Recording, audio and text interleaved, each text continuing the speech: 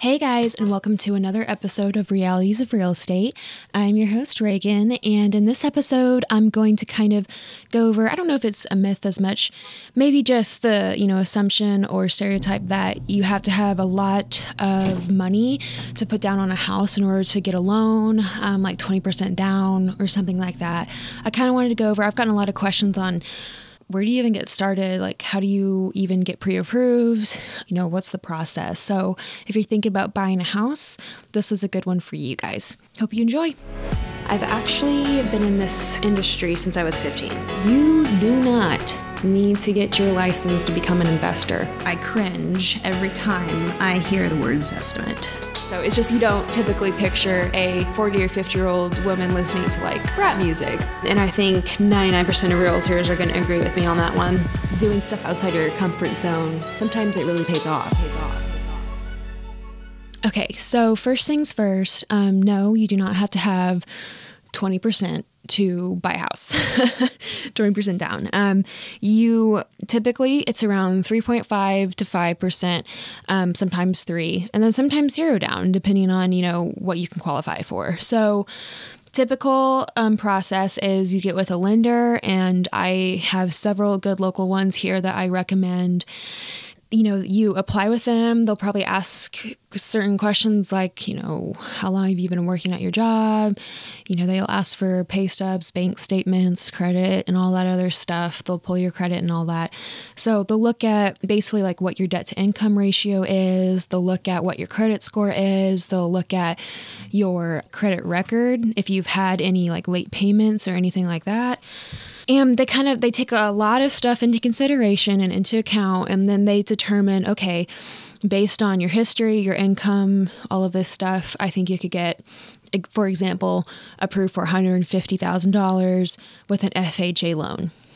FHA is a typical first-time home buyer loan, even second-time home buyer is just the most common one, and it's 3.5% down of the purchase price.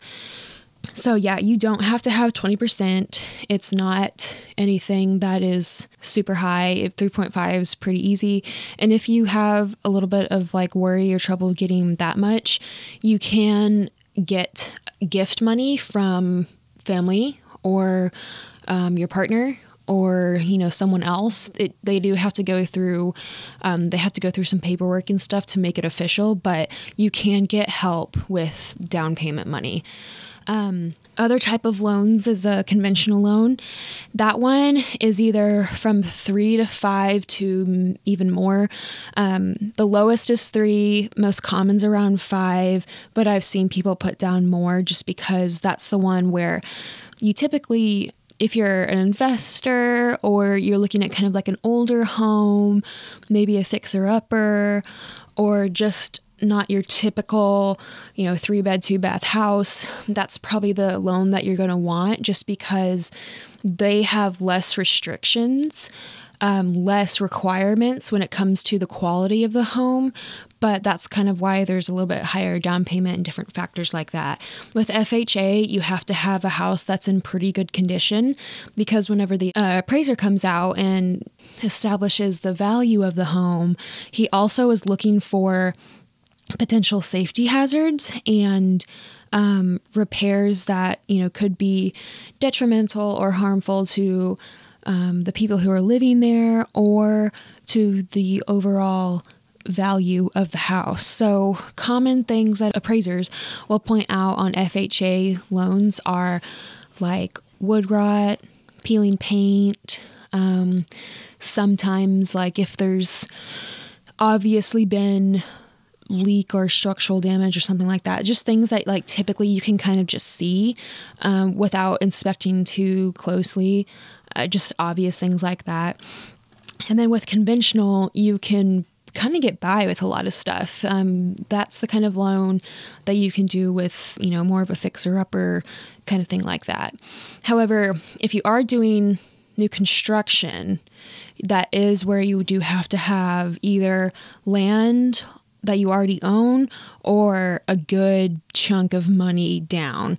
Those are one of the only ones that, you really have to have a lot of cash And then maybe, you know, if you're doing an investment loan and you just want a low payment, that's when you would need to have a lot of down payment as well. But then the other types of loans like USDA or AKA rural development, those are only applicable in certain parts of the Tulsa, Oklahoma area.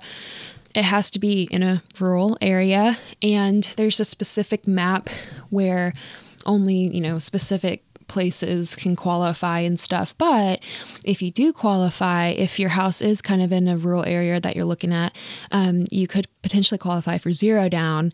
However, those houses have to be in pristine condition.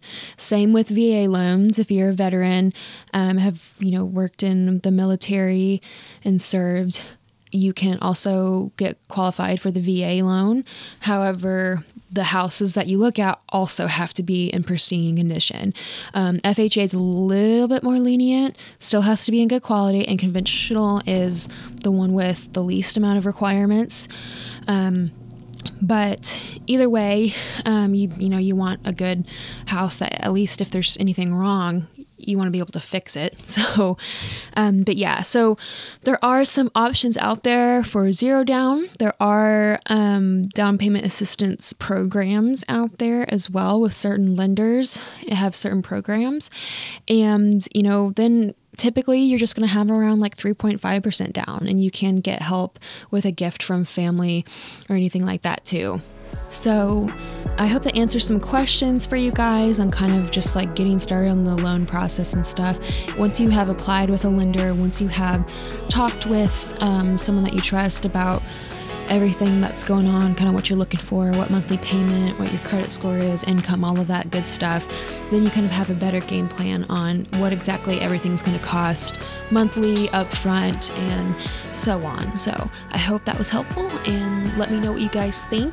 Please remember to rate, subscribe, and review, and let me know if you have any questions. Thanks, guys.